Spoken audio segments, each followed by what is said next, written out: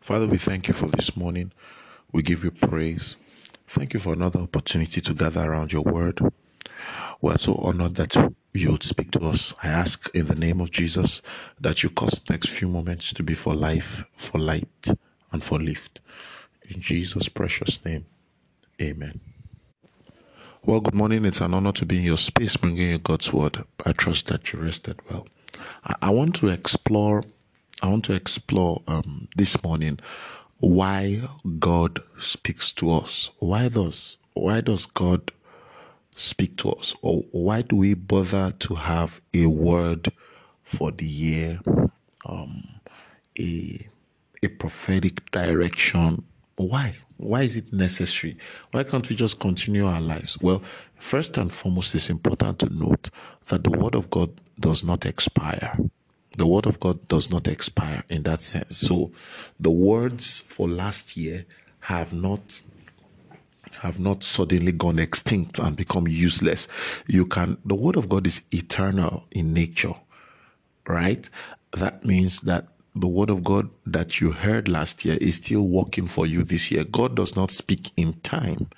All right. You receive in time, but God does not speak in time. So first you must know that what the Lord said to you last year is a building block for what he's going to say to you this year. So if there was a dealing of God with you last year, it's a building block in preparation for this year. Like that, God builds line upon line, precept upon precept. The Bible calls him the master builder. So God is building something. Every of those words are building blocks. All right. God speaks to you as a block, part of what he's doing. There's a great edifice. That's number one. Number two, one of the reasons why I believe that God speaks to us is because if God does not send you his word, you cannot track or trap his dealings. Now, I think a bit scientifically. So sometimes I'm thinking in terms of matter, liquid, solid, liquid, gas. When something is in solid state, it's very stable. It can be you can easily define it. So you can say the room is square. It's a square room. Say the room is rectangular. And you can say something about the shape. It's solid. All right.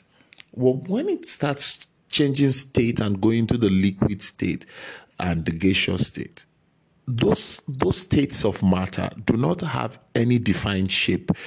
They only take part time the shape of the containing vessel. Now, God's word, because of course God is spirit, his words are spiritual. Meaning, many times it comes to you, you may not even be in that spiritual state. You are in a solid state. The dealings of God are there in that spiritual state. God's word comes to us so that we can be able to have a container for the dealings of God. The word of God is the container that contains the dealings of God. The shape of God's dealings with you in a particular year is in the container of scripture. It's in the container of prophecy.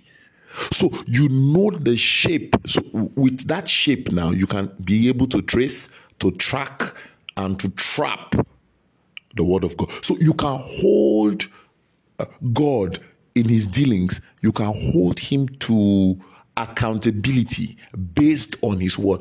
God can never be more accountable for you than what he has said. God is not dealing with you beyond what he is speaking to you. The power of God's speakings can never be overemphasized. God's dealings are gaseous in themselves. The solidity of God's workings in your life is in the word of God. That is why anything that has not been said by God, you can never blame him for not doing it. No, he does it by saying it. He does it by saying it. So you won't be able to try. And many times, as you are traveling in the year, as you are going, you are asking yourself, am I on track? Am I on track? It's the word of God that helps you to know, okay, I'm getting it. I am getting it. I'm getting it. So you've got to Get a hold of that prophetic word.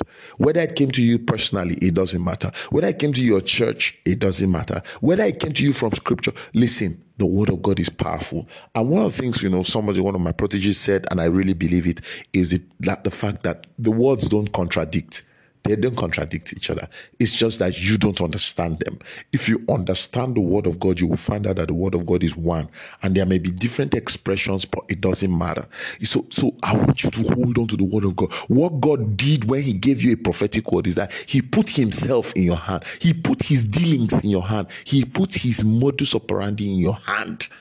You will be able to find God every time as you are traveling in the year. The reference point for God's dealings, the rendezvous point for every dealing of God with you this year is the word of God that he spoke to. Every time you want to find God, return back to the word that he gave you. I trust that bless you. Shagun, let me the thought to bring a word of faith and hope.